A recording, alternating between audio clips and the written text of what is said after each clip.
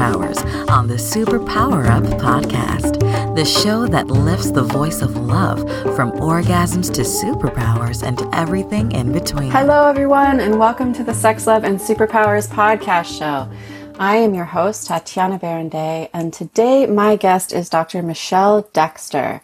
We are going to be discussing what is healthy sexuality. I am so excited for this conversation. Let me tell you a little bit about Michelle so you can know why. Dr. Michelle Dexter is a sexologist, integrative psychologist, and professor. For over a decade, she has been teaching human sexuality courses at the undergraduate and graduate levels, while concurrently facilitating healthy sexuality for her clients in her private practice. She currently serves as lead faculty at California Institute for Human Science Graduate School. She was raised in a fundamentalist religious culture where typical sexual exploration and experience were strictly forbidden. She followed firm rules of dressing modestly, skirts below the knees, sleeves, high necklines, refraining from partaking in any erotic media, including R-rated movies and romance novels, and having sexual expression only inside marriage in church-prescribed ways. At age 26, she left the church she was raised in and began exploring how the rest of the world experiences sexuality.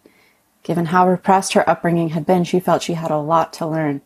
She sought education about sex and sexuality. She read a lot of sex books. And as life is funny, she was asked to teach college courses on the topic, which eventually led her to becoming a sexologist and helping people to have happy, healthy sexuality. Her orientation is sex positive. She believes that sex is good and healthy, that sexual expression is for everyone regardless of sexual preference, age, physical ability, or marital status, and that all forms of sexual expression are a wonderful part of life. Agreed. And welcome to the show. Thank you. I'm so glad to be here today. Yeah. So before we dive in today, will you tell our listeners what your superpowers are?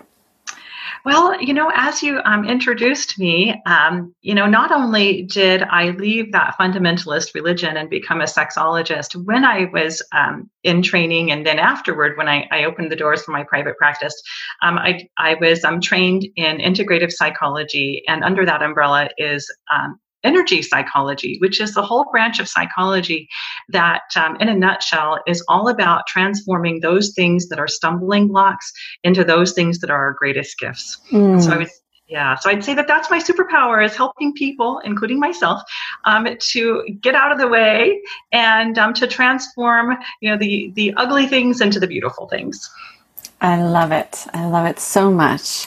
I think about the princess kissing the frog in that moment. I don't know why, but that was the image that just came to mind.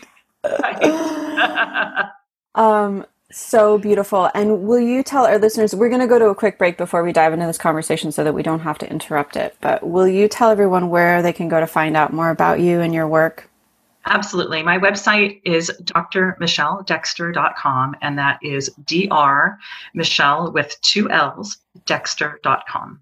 Beautiful. So we are talking with Dr. Michelle Dexter about what is healthy sexuality. This is going to be such a good conversation. I just know it. So don't go anywhere. We'll be right back.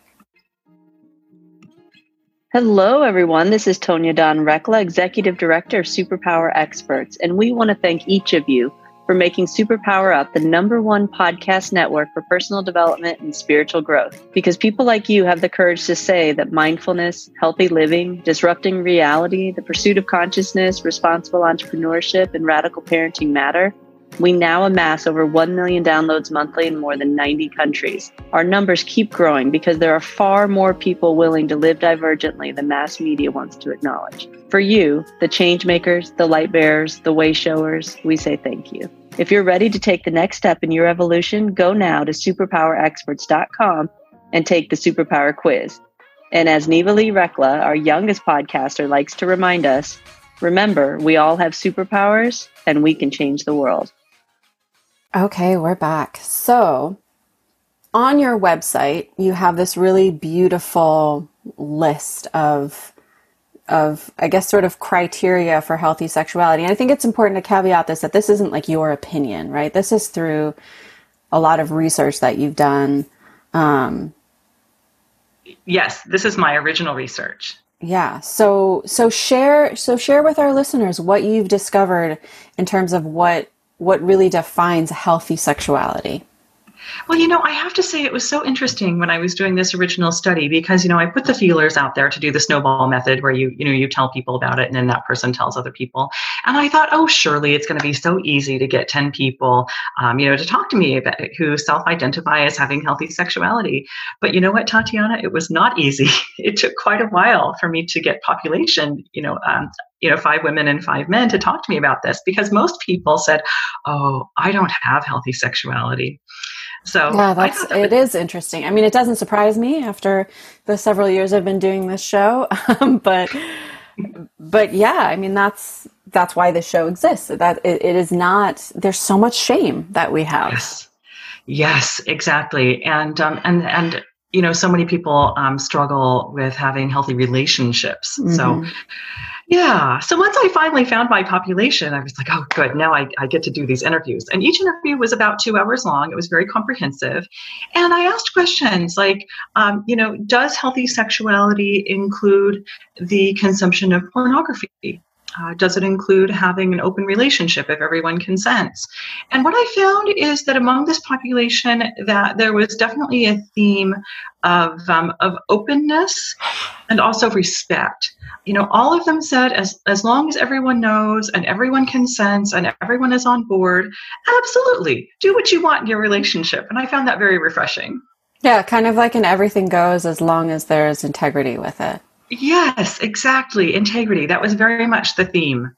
Mm. Yeah. And what was also interesting is that these people came from all of life. There was one woman who had been married for a number of years. I want to say about 20-ish years.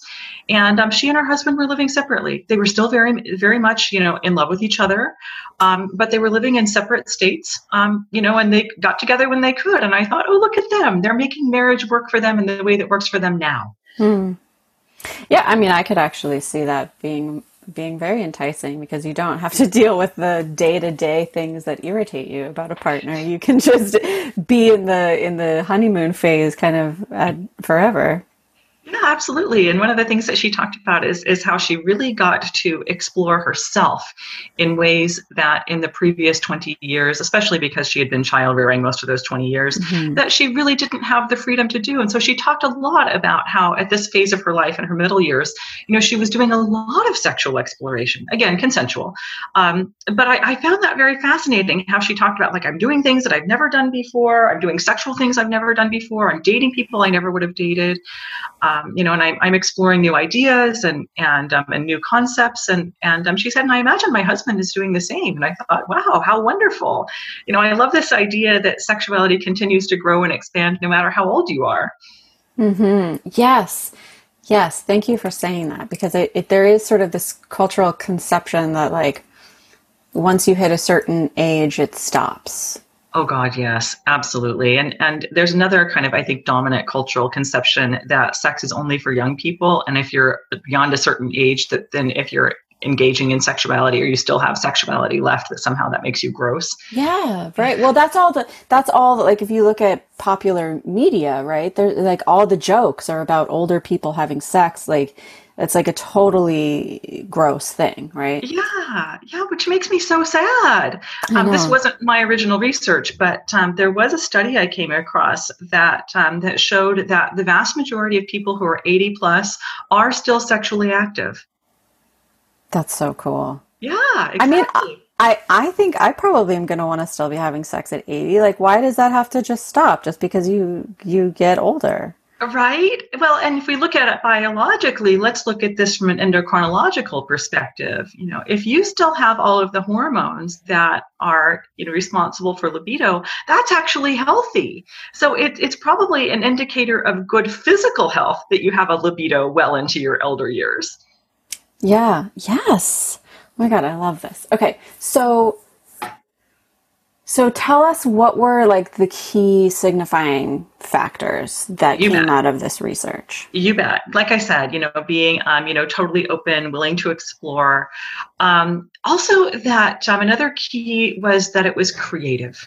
Isn't that what sexual energy is? That it's totally creative. Mm-hmm.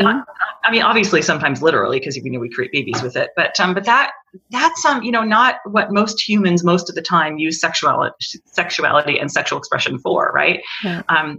Considering that the average American person has maybe 2 or 3 children. I mean, that's just, if you're sexual for decades of your life, that's just a small part. So how do you define creativity as it relates to sexuality? Yeah, so creativity of ideas, creativity of sexual expression, creativity in the ways that people thought about sex and that they experienced sex. So a lot of people talked about things like, oh, well, I tried out different positions, or I tried kink, or I tried wearing a costume, or I tried role playing, or I went to this party at, where there was it was a sex party of some kind, or and then that energy would flow it over into business. Also, one man was an entrepreneur, and he talked about how he liked to kind of experiment with. He was single, by the way. Every new girlfriend he had, that he kind of liked to experiment with, like, well, what if I touch her body this way, and what if I touch her body that way? And it seemed to me that I couldn't deny that he had a lot of innovative ideas, with business. That he was like, well, what if I sell this, and what if I sell that? Yeah.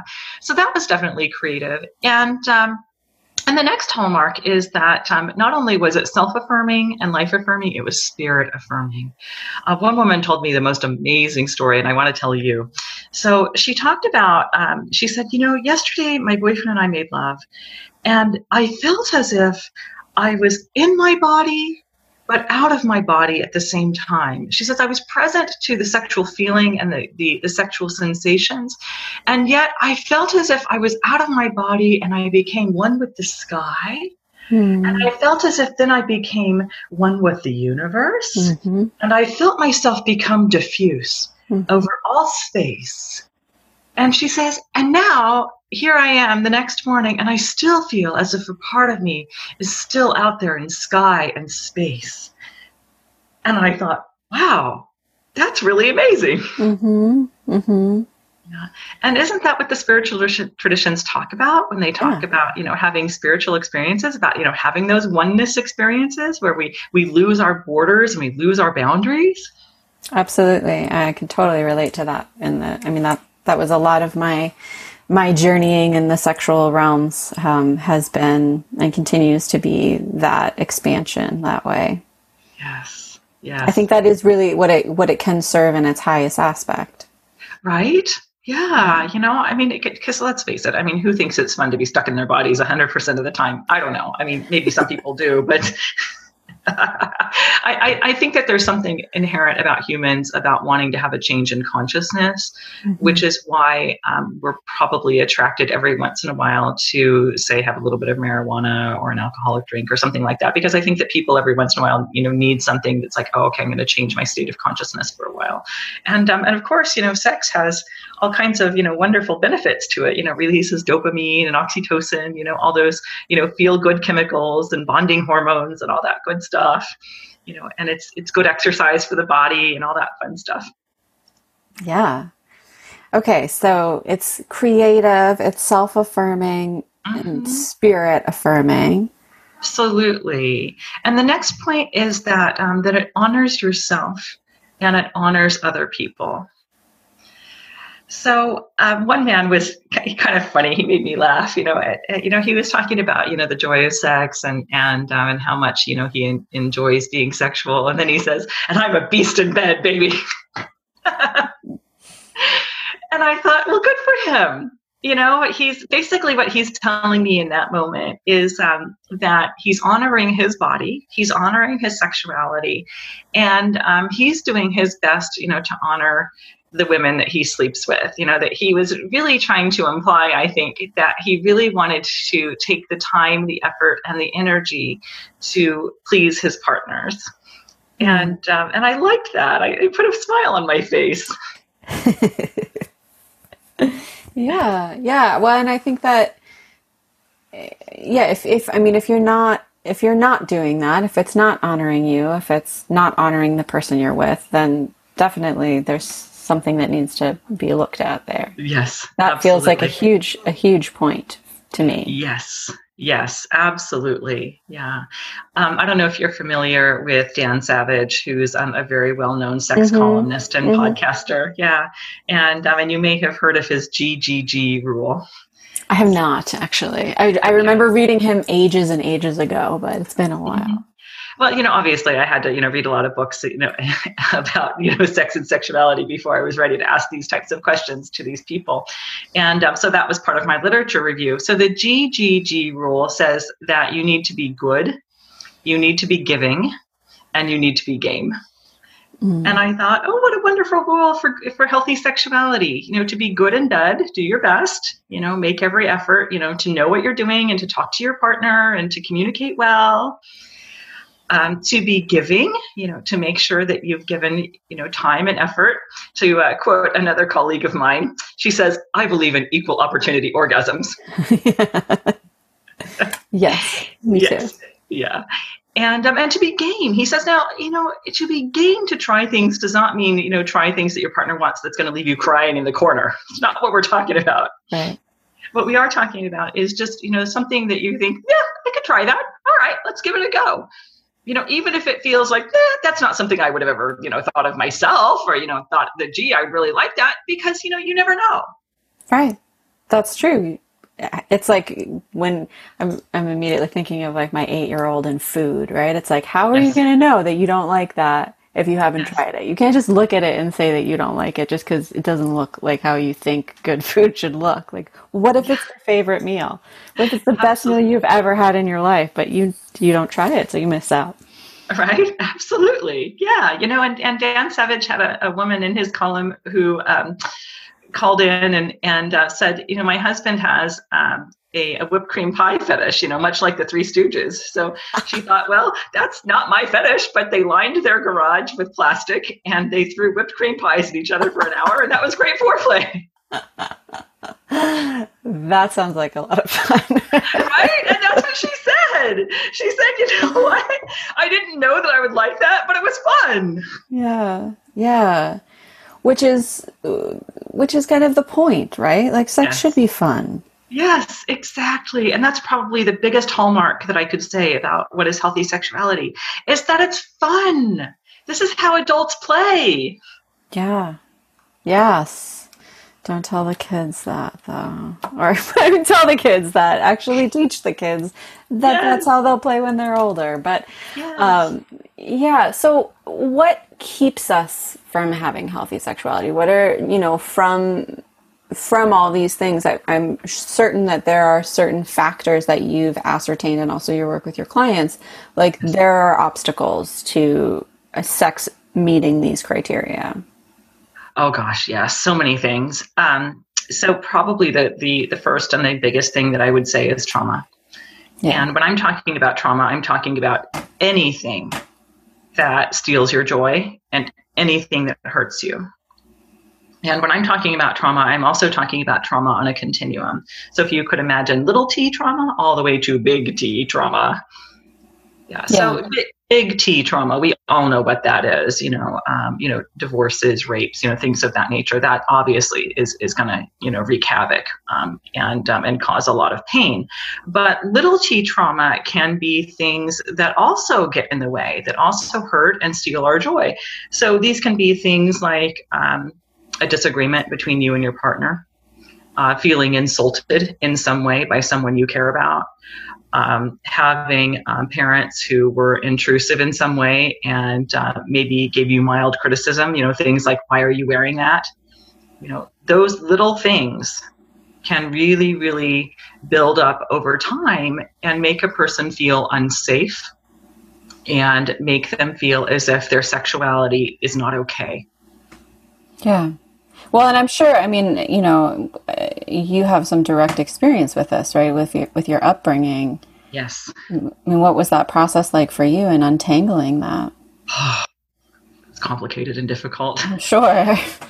There's many layers to it.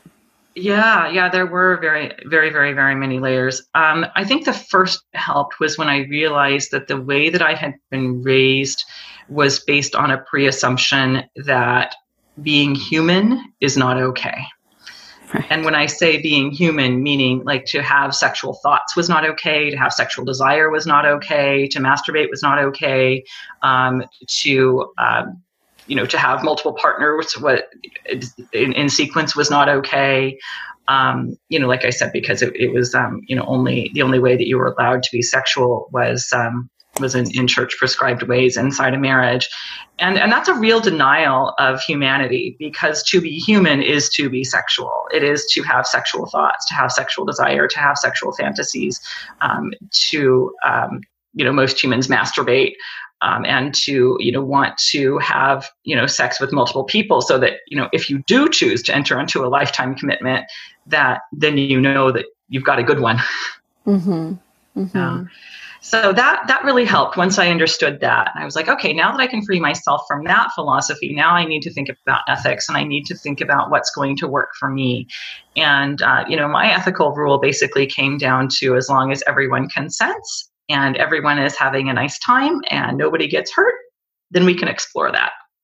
So I went through a time where, like I said, I read a lot of books, and I was very open to exploring, what goes on out there in the world. And right around this time, I was also asked to start teaching college level human sexuality classes. And so I really needed to get an education about things so that I could be, on point for my students, of course. And so I started looking at, like, okay, well, what's all the different type of pornography that's available, and how do people have open relationships, and what does that look like?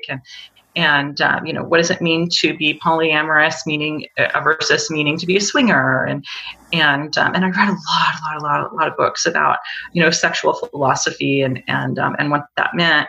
And one of the most influential ones was, interestingly, from an addiction model. It talked a lot about how dominant American culture really kind of has kind of an addiction to sexuality, and kind of a low level sexuality. And what I mean by that is, she talked a lot about how, we don't need to look further than, all the love songs on the radio and all the rom-com, movies and all the romance novels. Those are, probably multi-million, if not billion-dollar businesses. Right. And she talked about this idea about how we're grasping for something outside of ourselves in order to fulfill us on the inside. And that will never work. Right. Yeah. So, that's another piece about healthy sexuality, is that you've got to be, complete and whole within yourself, so that then you can bring the gift of yourself to another person or other people. Yeah, which is like no small thing, No, that's probably a lifelong journey for all of us. Right. Yeah. And I think it's important to say, like, you don't have to be perfect before you can have sexual encounters with people, Yes. That's oftentimes part of the exploration and the healing and the process of coming to wholeness and coming to completion is deciding. You said, like, one of your things was, as long as it's consensual and as long as nobody gets hurt. And it's like, well, sometimes people get hurt, and it's not, and I'm sure what you meant is, like, if no one's being intentionally harmed. That's right. But, like, when humans brush up against other humans, like, it kicks up our stuff, and that's really, like, such a blessing and an opportunity, I think, in exploring our sexuality in a deeper way. Yes, absolutely. And frankly, that's what we're all doing, right? That we're entering into these relationships, hopefully to grow from one another and to grow each other, right? Yeah. So what's your take? Like, what's your thought on pornography, on the whole, like, rom-com and romantic novels? I just actually had a romantic novelist on the show. Like, what's your take on all of that? Well, my thought about those things, as long as they are consumed ethically, I have no issue with them. And what does that mean? So my conception of ethical consumption of pornography is that you would come to the experience knowing that these are actors and actresses, or maybe it's politically correct to say only actors now, I don't know. Anyway, that you would come to the experience that knowing that these are actors there for your entertainment, and that you would respect them as whole human beings, that you would appreciate what they've done, and that you would understand that this is sexual theater and nothing more, and that you could appreciate their bodies and the gift of their service. And that instead of like, no, no, no, I don't like that. No, oh, she's ugly or whatever, that it would be about these appreciating the humans behind it.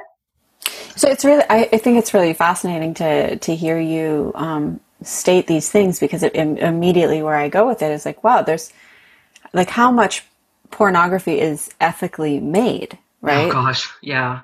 And can you ethically consume something that hasn't been ethically created? Yeah, and that's where we have to be a little bit more conscientious consumers about those things. Yeah. There's a pornographer by the name of Lizzie Borden, and she and her husband Rob Black make a lot of rape porn and a lot of non-consensual stuff. And, when I saw that, I thought, whoa, this is the exact opposite of what I personally would consider to be ethical pornography. Because in their stuff, people, are literally beaten. Wow. Yeah. Well, but so let's come back to this, guidelines of healthy sexuality. Like, what if, and we can't know unless we talk to these people, but like, That's right. What if that's something that those people are actually enjoying? Well, and that's where we get into being kink positive, right? Right. So, research on this has definitively shown that that people who identify as kinky are no less healthy in their sexuality than anybody else. But the rule for kink is that everyone knows and everyone consents. Mm-hmm. So, this is where we get into the whole thing about, are we honoring the body, which was a theme that came out in my original research. So, this is where it gets a little bit ethically dicey. So, given that everyone gets to have sovereign control over their individual bodies, if they want to subject themselves to, some knife play or, other things, that certainly is their right.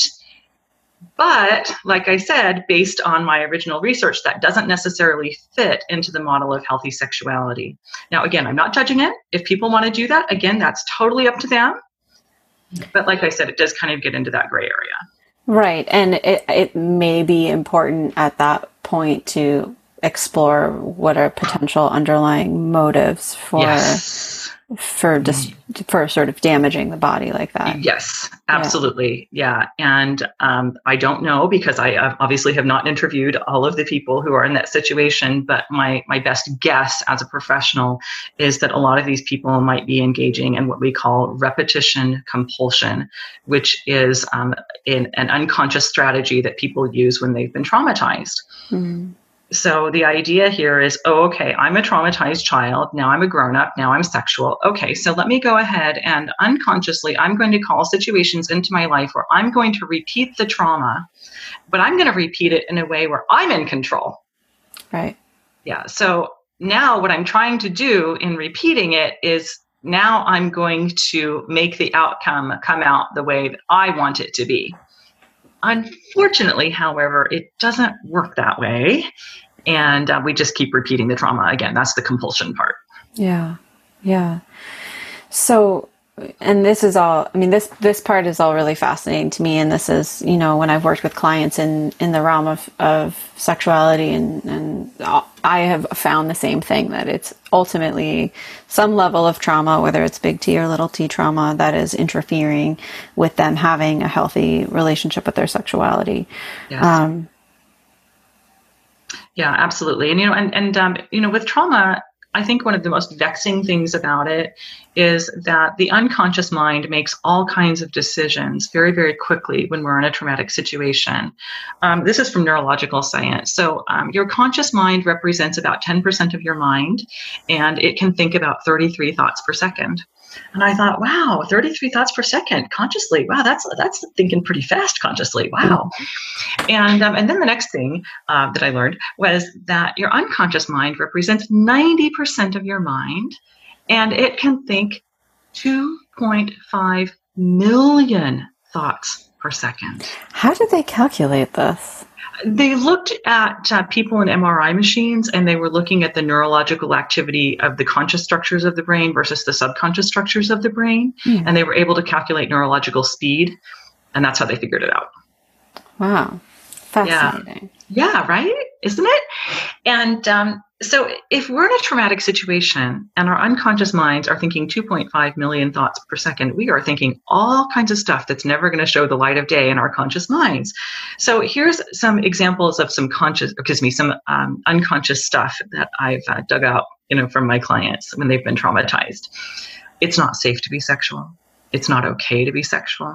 I don't have permission to be sexual. It's bad to be sexual. I'm bad if I'm sexual. I'm unlovable if I'm sexual. My sexuality is disgusting. Nobody wants me. Nobody wants me sexually, especially. I'm reprehensible. My desires are disgusting. So how are you supposed to have healthy sexuality if these are the programs that are running 90% of your mind? Yeah. Yeah. And that's a lot of the work that we do here at Superpower Experts too, is taking those unconscious beliefs and programs and making them conscious so that we can reprogram ourselves, essentially. I mean, Yes. we get to do that. Yes. That's one of the gifts of being a conscious human. Like, we do get to do that. We don't have to be enslaved to this programming. Absolutely. Yes. And that's the joy of integrative psychology, and especially energy psychology, is that we can uncover all of that unconscious garbage, because that's what it is. Mm-hmm. You decided that, obviously it's some part of you that was, trying to protect you, but it's not helping. So we can uncover it and then transform it, into affirming beliefs. So things like it's safe to be sexual. It's okay to be sexual. I have permission to be sexual. My sexuality is normal and natural, and it brings me joy. Yes. Yes to all of those things. So important. Yes. So what's the difference for you then between the work that you do as an educator and the work that you do with your clients? So as an educator, my number one focus is to be able to share information with my students and also to engage in dialogue. I really believe in a very much a didactic process in the classroom. So I'm very much interested in having those exploratory conversations with my students about things like, well, why do you believe that? Oh, you seem uncomfortable with kink. Why? Let's talk about that. Mm-hmm. Or, for example, one woman in my class, she had a 5-year-old son, and she noticed that he had discovered touching his penis in public, and she didn't want him to do that. And so she had, talked about basically shaming him in public. Mm. And I said to her, well, I'm curious why you're doing that. And then I said, because here's my fear. My fear is that he will learn that his body is bad and that sexual pleasure is bad. So I'm wondering what would happen if you just gave him some guidelines and you said things to him like, that's okay if you want to do that, but that's something that needs to be done in private. So if you want to go in your room and you want to shut the door while you do that, that's fine. But that's not something to do in front of other people, because your body is just for you. Yeah. How did she respond to that? She kind of looked at me like, well, I don't know, but at least I planted the seed. Yeah. Which is the best you can do in some situations. Exactly. Yeah. And another man, he had a daughter who was 13, and obviously that's, a high age of exploration about mm-hmm. sex and sexuality. And he just was like, I don't want to talk to her about sex. And I said, well, you know what? She needs to hear from just more than your wife about sex and sexuality.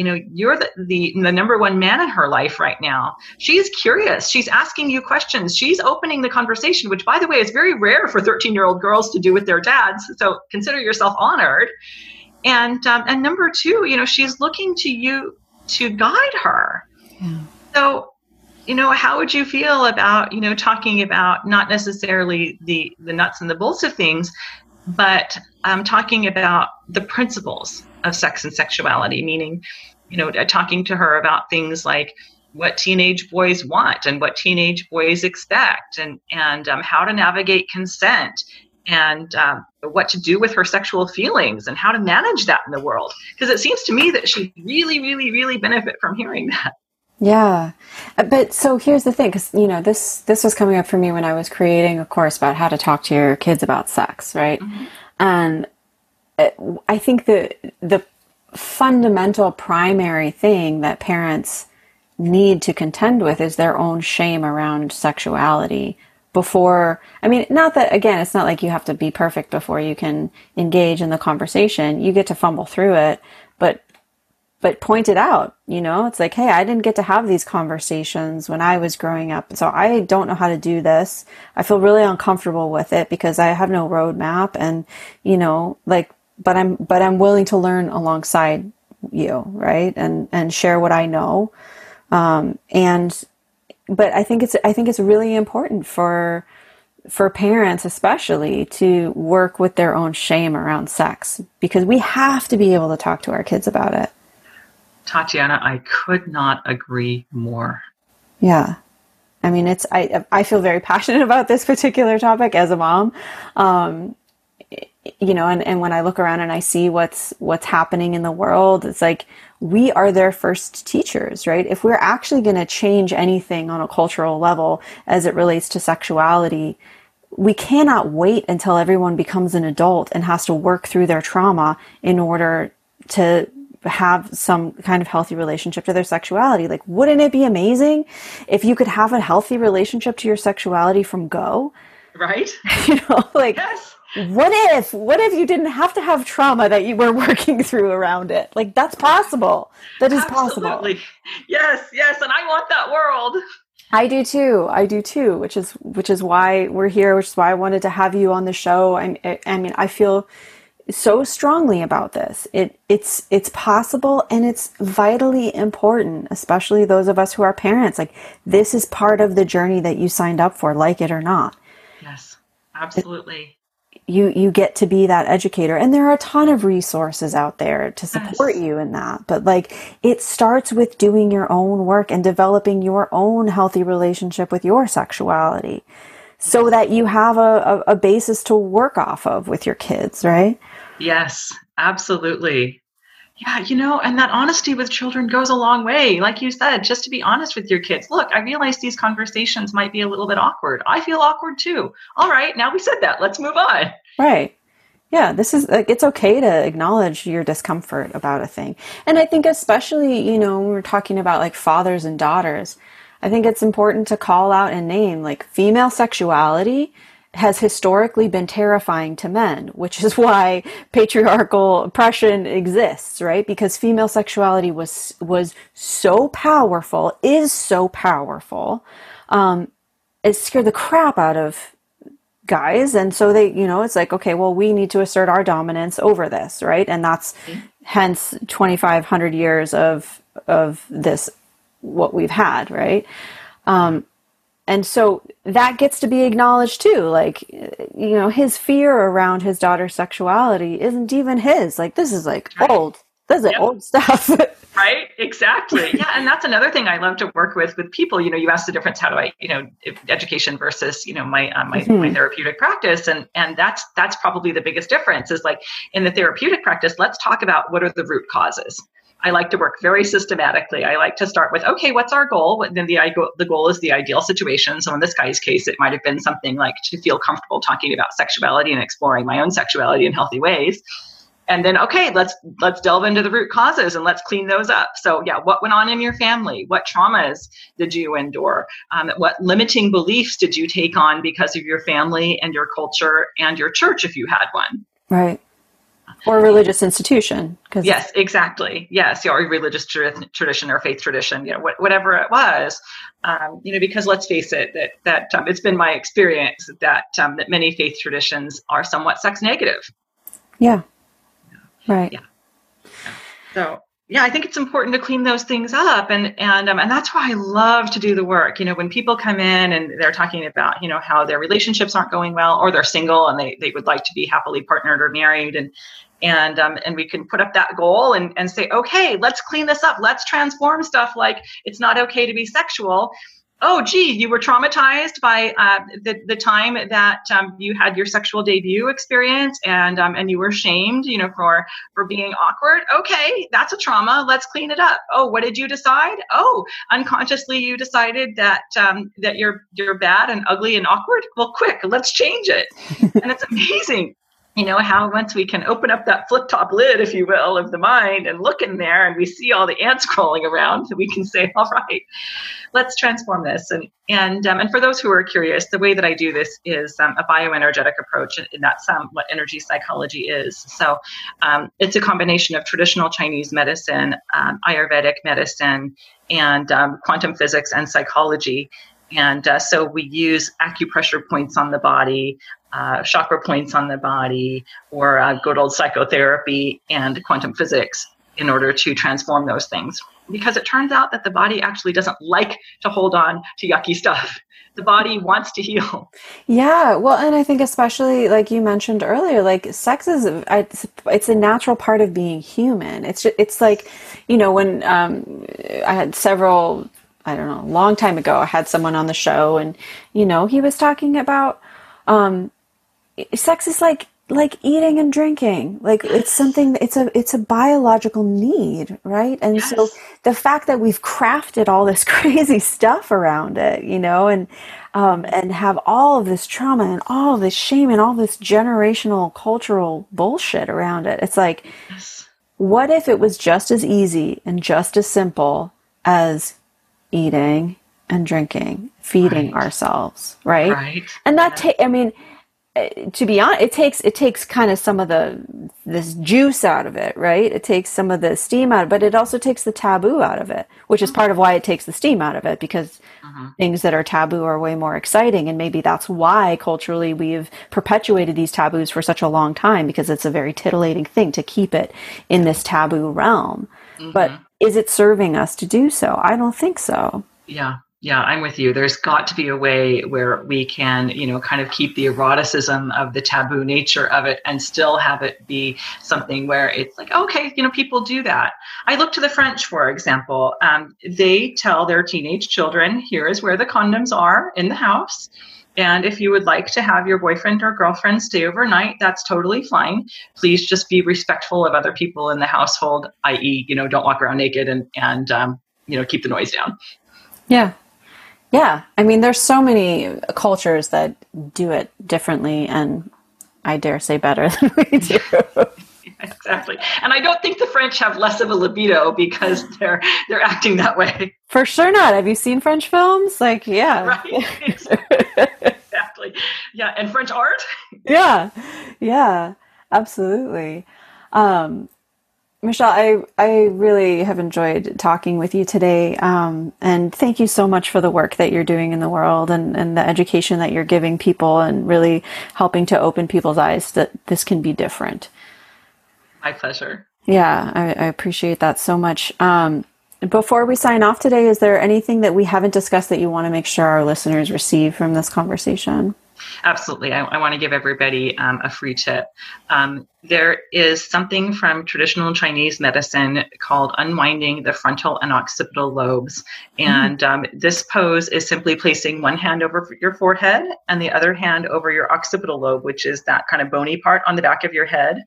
So anytime you're feeling upset or, feeling a sense of, low sexual self-esteem, like, my body's ugly or nobody wants me sexually or, my sex life is doomed, whatever, simply hold your head in that pose while you think about it for up to 3 minutes. And that does a lot of things. But most primarily, what it does is that it calms the brain. It calms the limbic system, which is that emotional system in your brain. And it brings blood flow to your prefrontal cortex, which is the rational part of your brain. And that's a wonderful eraser, if you will, of negative beliefs and negative emotional states. I'm doing it right now. It feels so good. Right? Yeah. Thank you for that. Yeah, you're very welcome. So that's just one of the many tricks I use. I love it. And it's like the last thing I expected you to say. It was like, yeah, I use traditional Chinese medicine and Ayurveda when addressing people's stuff around sexuality. It works. I think that's so awesome. So yeah, thank you again. Will you tell our listeners again where they can go to learn more about you and your work? Absolutely. My website is drmichelledexter.com, and that is DRMICHELLEDEXTER.com. Beautiful. Thank you so much, Michelle. And to our listeners, thank you so much. We wouldn't be here without you and your continued support. Wherever you are sitting all around the globe, know that you are loved, you are appreciated, you are honored, and I'm so grateful that you are tuning into this information and making the decision to do something different than the narrative that you've been fed. So thank you for that. And if you haven't yet checked out superpowerexperts.com, go visit us. Check out all the ways to play. There are so many ways to play with us. And I just learned today we have fabulous new t-shirts, which is also very exciting, that say all sorts of fun things. So go and check that out. Download the app if you haven't done so yet. You can have the podcasts, all of the different shows right there at your fingertips. And until next time, go out and love yourself so that you can love the world more deeply. Many blessings. Are you ready to discover your superpowers? Go now to superpowerexperts.com and take the superpower quiz today.